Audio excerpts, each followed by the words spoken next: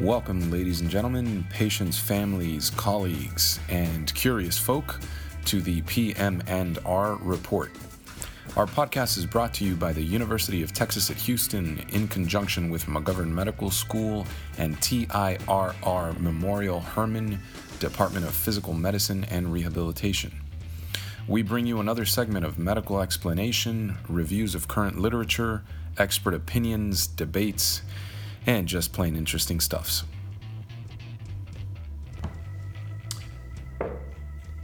This is Dikran Altunian, 30 resident physical medicine rehab at UT Health McGovern Medical School. It is my pleasure to introduce our distinguished lecturer today, Dr. Stephen Wolf. He's a professor of Department of Rehabilitation Medicine at Emory University School of Medicine and program director in restorative neurology. Dr. Wolf, welcome. Thank you. Can you start off by telling us a little bit about yourself? Sure. I am a neuroscientist and a physical therapist. My training in physical therapy was at Columbia University, and subsequently did a master's in physical therapy after spending a few years in the U.S. Public Health Service as a practicing therapist. And then moved on because I had a lot of questions and clinical practice to acquiring my PhD at Emory in neuroscience, and subsequently a postdoc at the Karolinska Institute in Stockholm, Sweden. Never thinking I'd start my career back at Emory, which is how it happened. And then I've been there as a now a professor in the departments of rehab medicine, medicine and cell biology for over 40 years. I also serve as the director of training for our VA Center on Visual and Neurocognitive Rehabilitation.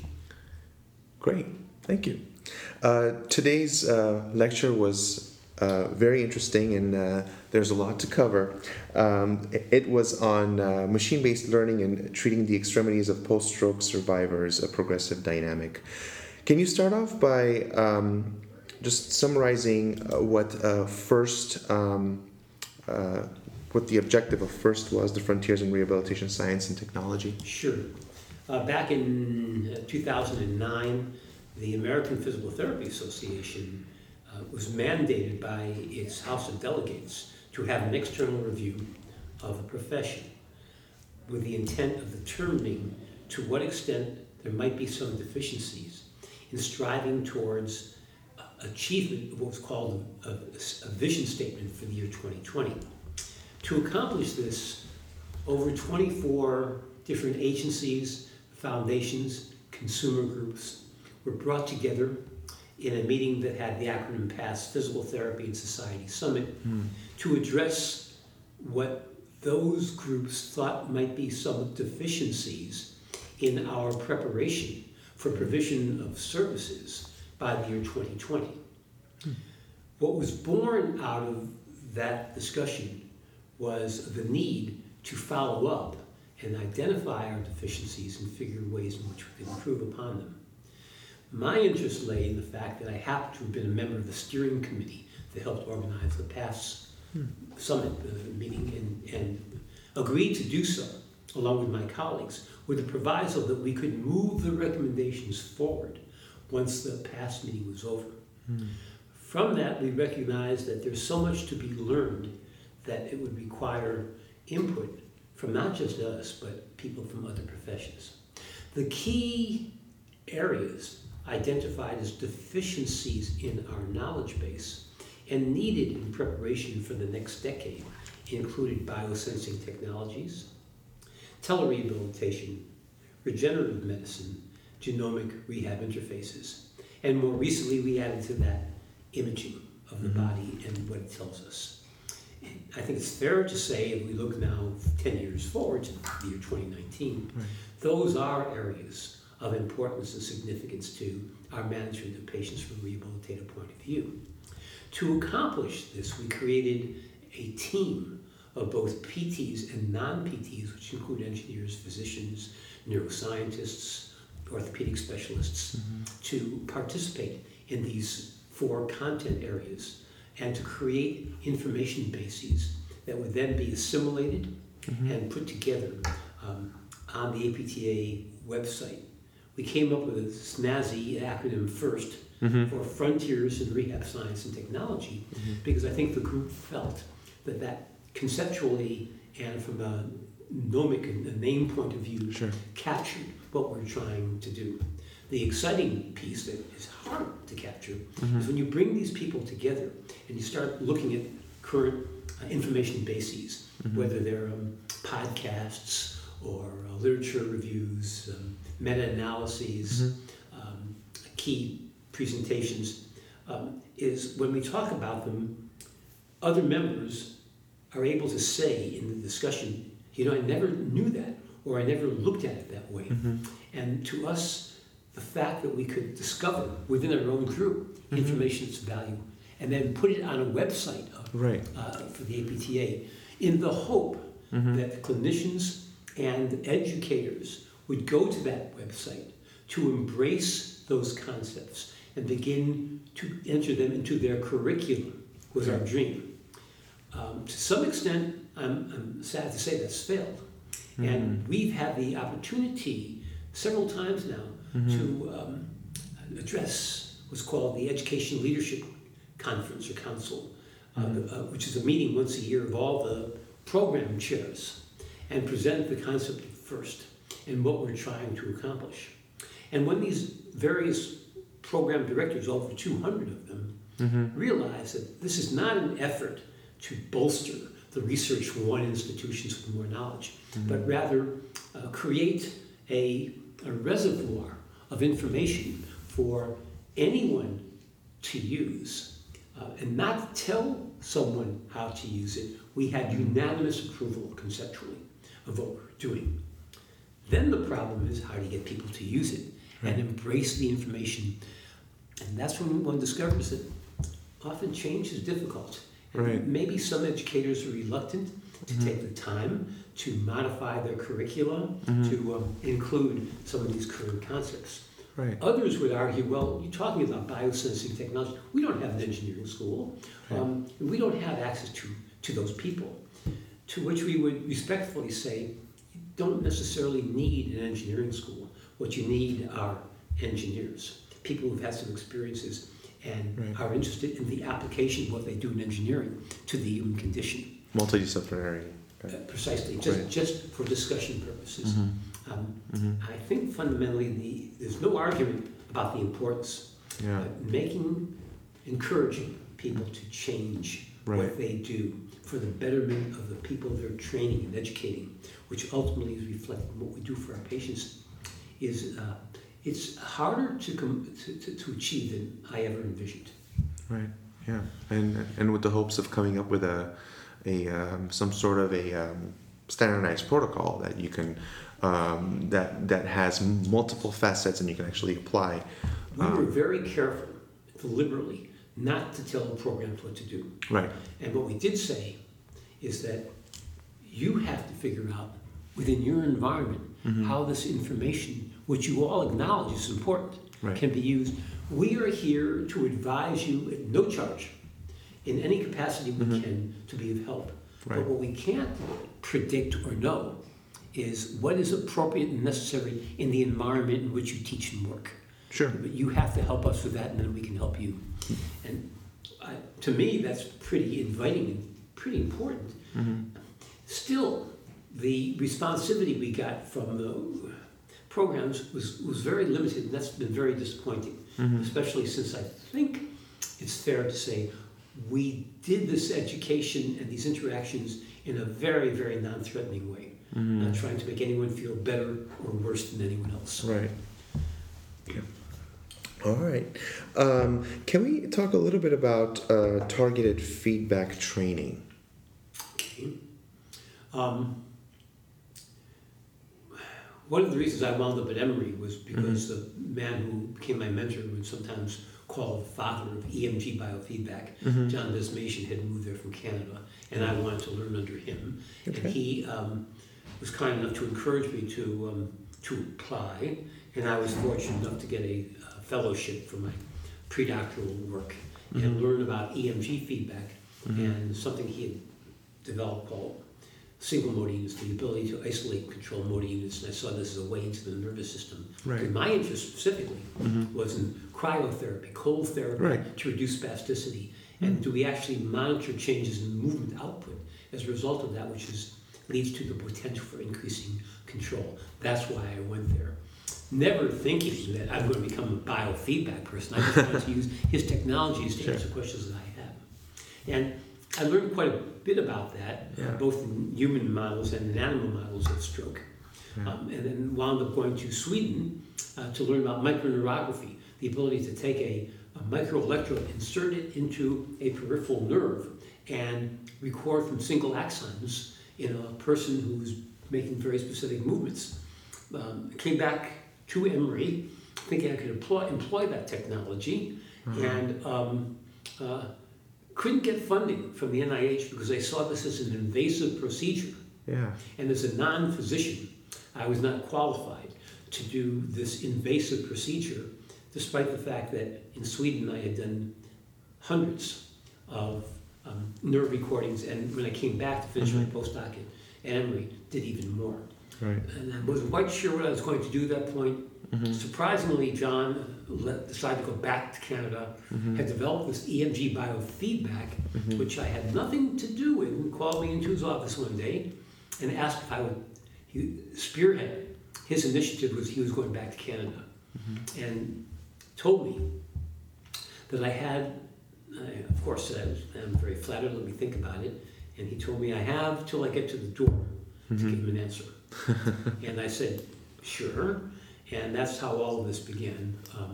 A lot of folks on his team were upset that he was leaving, saw me as an outsider coming in. Once we got past the resistance, we developed predictors of outcome by looking at targeted muscles and how they behave. Sure. To answer the question, what needs to change in the chronic stroke patients in terms of their muscle control using EMG visual and auditory feedback to succeed in better walking for the lower extremity, or the ability to grasp and manipulate objects. And as I had mentioned in the talk today, doing so in a functionally relevant manner and demonstrating that persisted. So out of that targeted training came the notion that instead of doing individual muscles, something I did not talk about today, maybe we can train reflexes, which is symbolic of total muscles, total muscle groups. Right. And we demonstrated that we can operantly condition spinal stretch reflexes of the upper extremity. Then the question was, we can do that in able-bodied folks. We then were able to demonstrate we could do that in spinal cord injury. Right. And then we moved to stroke, in which we failed miserably. And in hindsight, the reason I think we failed is we never took into account the variations in cognitive deficits that patients have. And several of them would simply, we later learn, weren't even attending to the visual representations of the reflexes after a while. A lesson hard learned, that you can't underestimate the importance of the cognitive capabilities or limitations that our stroke survivors present with. And that enabled us, from that point, to move on to predictors of what we look for if we're going to try something like the model that Edward Taub had developed in de-afferented monkeys of operant conditioning of getting them to restore an insensate upper extremity. We decided to apply to stroke patients. And the first publication of this came out in 1981, and then we subsequently moved on to doing forced use of the upper extremity in those patients who had met the inclusion criteria to predict successful outcomes in EMG biofeedback. So that's how the entire constraint-induced movement therapy was born out of targeted single muscle EMG feedback. You mentioned the variety, the spectrum of cognitive deficits in stroke patients, and during your talk, you talked about. It was very interesting. The digital pictures and repixelation based on how well the patient does the task. How does this pose a challenge for this patient population? Well, if by challenge you mean how can we... As far as the cognitive deficits. Yes, that's a really good question that no one has an answer to. Yeah. I would like to believe that if we take the concept of repixelating an undigitized picture into something meaningful, I mentioned that when we did this work at Arizona State, those pictures, for reasons I never quite understood, were impressionistic paintings that were put back together. Right. And actually posed to the group at the time, why are we doing that as opposed to meaningful pictures of patients? For patients, which inevitably mean family members, vacations, events in their lives which have special meaning. So the question you're posing is one that needs to be studied. In those individuals with cognitive deficits whose attention span might be somewhat limited, Right. does the interface of visual feedback that is related to events that are meaning to them draw their attention and awareness more than the verbal feedback we give about their efforts in a specific movement or task? That's ripe for evaluation, because we're constantly struggling with how do we enhance cognitive ability on the part of our patients, and knowing that those cognitive deficits are manifest in different ways. Sure. Can success of what it is we're trying to do, whether it's incorporation of successful speech, movement, visual acuity, be built upon the recognition or re-recognition of something that in the memory of that person is important, whether it be a grandchild, a vacation spot of meaning, a retreat of some place, anything that holds content-specific importance to the stroke survivor. Can we engage their cognition better? To me, that's such an inviting and contemporary way of providing feedback. And if the picture does not repixelate perfectly, what does the person have to do to finish in the picture? Is the deficit in the clarity of the picture or its pieces a function of the deficit in the task the patient is performing? And what do they have to do? How do they figure out how to make this incomplete picture whole again? I would imagine that if I were a stroke survivor and the picture up there is one of my grandchild, I sure would be doing everything I can to make that look. I want to see that entire picture. And I have to figure out what I need to do, in my case, from a motoric point of view, to succeed. Yeah, that emotional connection definitely the emotional motivates you. Precisely. Right. Because one of the things we don't do very well in the totality of our rehabilitation is to consider a multitude of factors that influence the compliance of a patient in what we do, and those can be culturally based, they can be depression, or other emotional variables that we're trying to tackle at the same time we want to complete the task at hand. Right. You discussed some future technologies. One of the ones that you talked about was the advanced computer vision tools. Can you touch upon that a little bit more? Sure. What my engineering colleagues eventually would like to do is to create machine-based interfaces that are driven by a camera recognition of movement and the degree to which elements of that movement are, shall I say, abnormal. To do that, one first needs to have a complement of visuals that are scored so that the relationship between the score and the aberration is constant and consistent. To do that requires looking at a heck of a lot of movements across a lot of therapists to see what they see, because what you instruct algorithmically a machine to do is driven by the input it gets. Sure. So the input has to be consistent. So it requires that the therapists who are on our team, working independently once they've been instructed to what we're trying to achieve by grading the amounts of deficits for movement components, is consistent across therapists and complexities of impairment.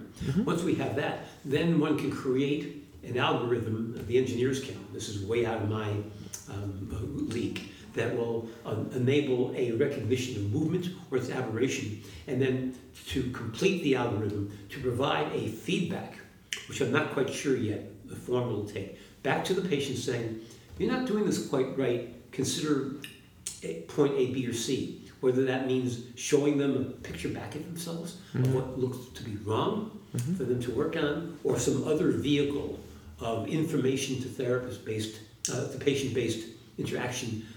We haven't worked out yet, and they haven't either. They can't really do that until The elements that go into the algorithm are completed. That is the therapist's how they score movement. Sure. And those components of movements, which I've shown in my lecture today. And then based upon those scores and what is seen in the picture, instruct digitally and through cameras a feedback to a patient that helps the patient identify where they're wrong, shall I say, or incorrect in the movement relative to the task. Yeah. Unlike what we've done in the past, where you just have a person reaching towards an object, whether it's on a flat surface or they have to reach high, we've now changed this to 15 different functional tasks, so that to facilitate compliance on the part of the patient, these tasks have meaning. You're not just repeating the same thing over and over. You're repeating a task, and those tasks will have names, like put the top on a lid. So you have to have two objects and rotate. And what the patient will see is a visual, a picture of how it should be done. And then when the go button starts, they have to simulate that with their hands. So they always know there's a relationship between this thing they're doing with these objects that they have in their hands and something meaningful that they would like to accomplish and do again. Right. It gives us more of an objective measure. Objective measure of function. Relevant activities. Sure. Very good. So tell us about smart rehab. You touched on that during your lecture today. Smart rehab and tele-rehab. What are some of the future directions for that? Now that we've demonstrated that you can create a gaming interface that is at least comparable to what a therapist would do in specific training in terms of the dosing time. The question then becomes one of home use, monitoring that home use so it's successful, creating games that are meaningful to the patient, assuring the fidelity of those games and minimal problems, and then looking at the relationship between aspects of the patient's behavior in a home environment. I'll explain what I mean by that in a moment, and the degree to which they favor specific games and comply with them. Having said that to you, it's a lot easier said than done. Amongst the obstacles that we faced in the first tele-rehab study, because part of this is the importance, the value of the patient on their home computer with their camera screen, talking to the therapist on his or her camera screen from time to time. We sometimes, at least at this point, overestimate the computer savvy of patients in home environments. Everything from the camera angle to inadvertently tilting down, so the patient says, I can't see you, not recognizing that the camera's been moved. To the patient, calling the patient because they're not online, not recognizing that somehow someone disconnected the camera or the computer from the power source, and they didn't even know it was disconnected. I mean, these are, for you and me, might be obvious troubleshooting things we might do, but we can't presume that a variety of patients with different exposures to computers and technology will all be able to comply. The good news, as I indicated today, is that we probably are at that generation now, where all potential patients and future patients will have grown up with the technologies. So these troubleshooting obstacles may not be as profound in the future as they have been thus far. But to know that someone is doing this, to monitor the fidelity in which they're doing it, to assure the safety in the home environment. There actually was one instance where the family dog started chewing at the power supply cord. And you just never know all the factors that you think you have a safe environment, dedicated table and location, and sometimes that's easier said than done. So part of the problem is the environment in which the home-based training is to be done, that which is a separate issue from the compliance of the patient or the family unit in actually engaging the system, the gaming system. But I hope that with each generation of patients that had grown up with gaming and they see something that's going to help them use their upper extremity, it could be a fun thing, and they'd like to do as well as they could before they had their stroke. There'll be a greater emotional tie-in and willingness to comply with what is being asked for them to be done in a home environment.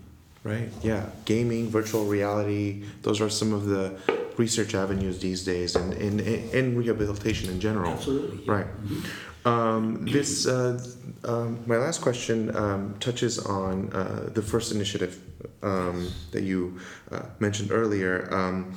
What are your thoughts in integrating these new technologies in a multidisciplinary treatment team where you have therapists, where you have clinicians, researchers? What is in your opinion, what is the best approach in order to have everybody on board, including the patient as well?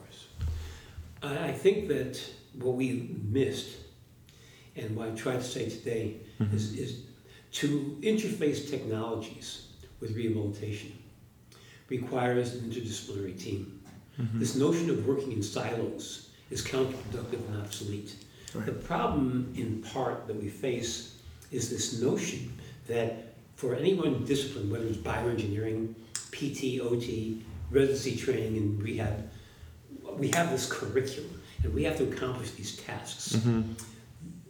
What needs to be done here is to ask the question, what is the optimal way of accomplishing tasks, and what should those tasks be? Do they need to be realigned or reconsidered? If we believe that technologies are an important part of progressing our future in both the usability and the environments in which something is being used, it demands an interdisciplinary team. When I talk, for example, with my colleagues at Georgia Tech, which is a natural tie-in for us at Emory, there is an interest level, but what you still get is some pushback because we have this curriculum and we have to complete these tasks, and we're training bioengineers to complete the tasks. But what we pose to them is, under what context do you want to complete the tasks? If you want someone to be able to construct an algorithm or build a machine, one needs to ask the question, in what context? If it is to be applied to the human condition in some way, does it not make sense to have those people who know a bit more about the human condition engaged immediately? For those of us who treat patients, does it not make sense for us to know more about how these technologies will be developed and contribute to their development so that we succeed? Right now, so often we work in separate spheres. So the engineers build a toy and say, use it. And we say, well, we might be able to use it if you modify A, B, C, and D. This is all a waste of time, in my opinion. And so to succeed requires all of us to take a good hard look at ourselves and rethink the optimal way in which we can benefit our patients, especially in an age of technology and electronic interfaces, information, accessibility that's not going to go away. Dr. Wolf, thank you so much for joining us. It's been a pleasure having you here, and hope to hear some more talks and your wisdom in the future. Well, thank you for having me. I enjoyed it very much. All right, thank you so much. Thank you for joining us.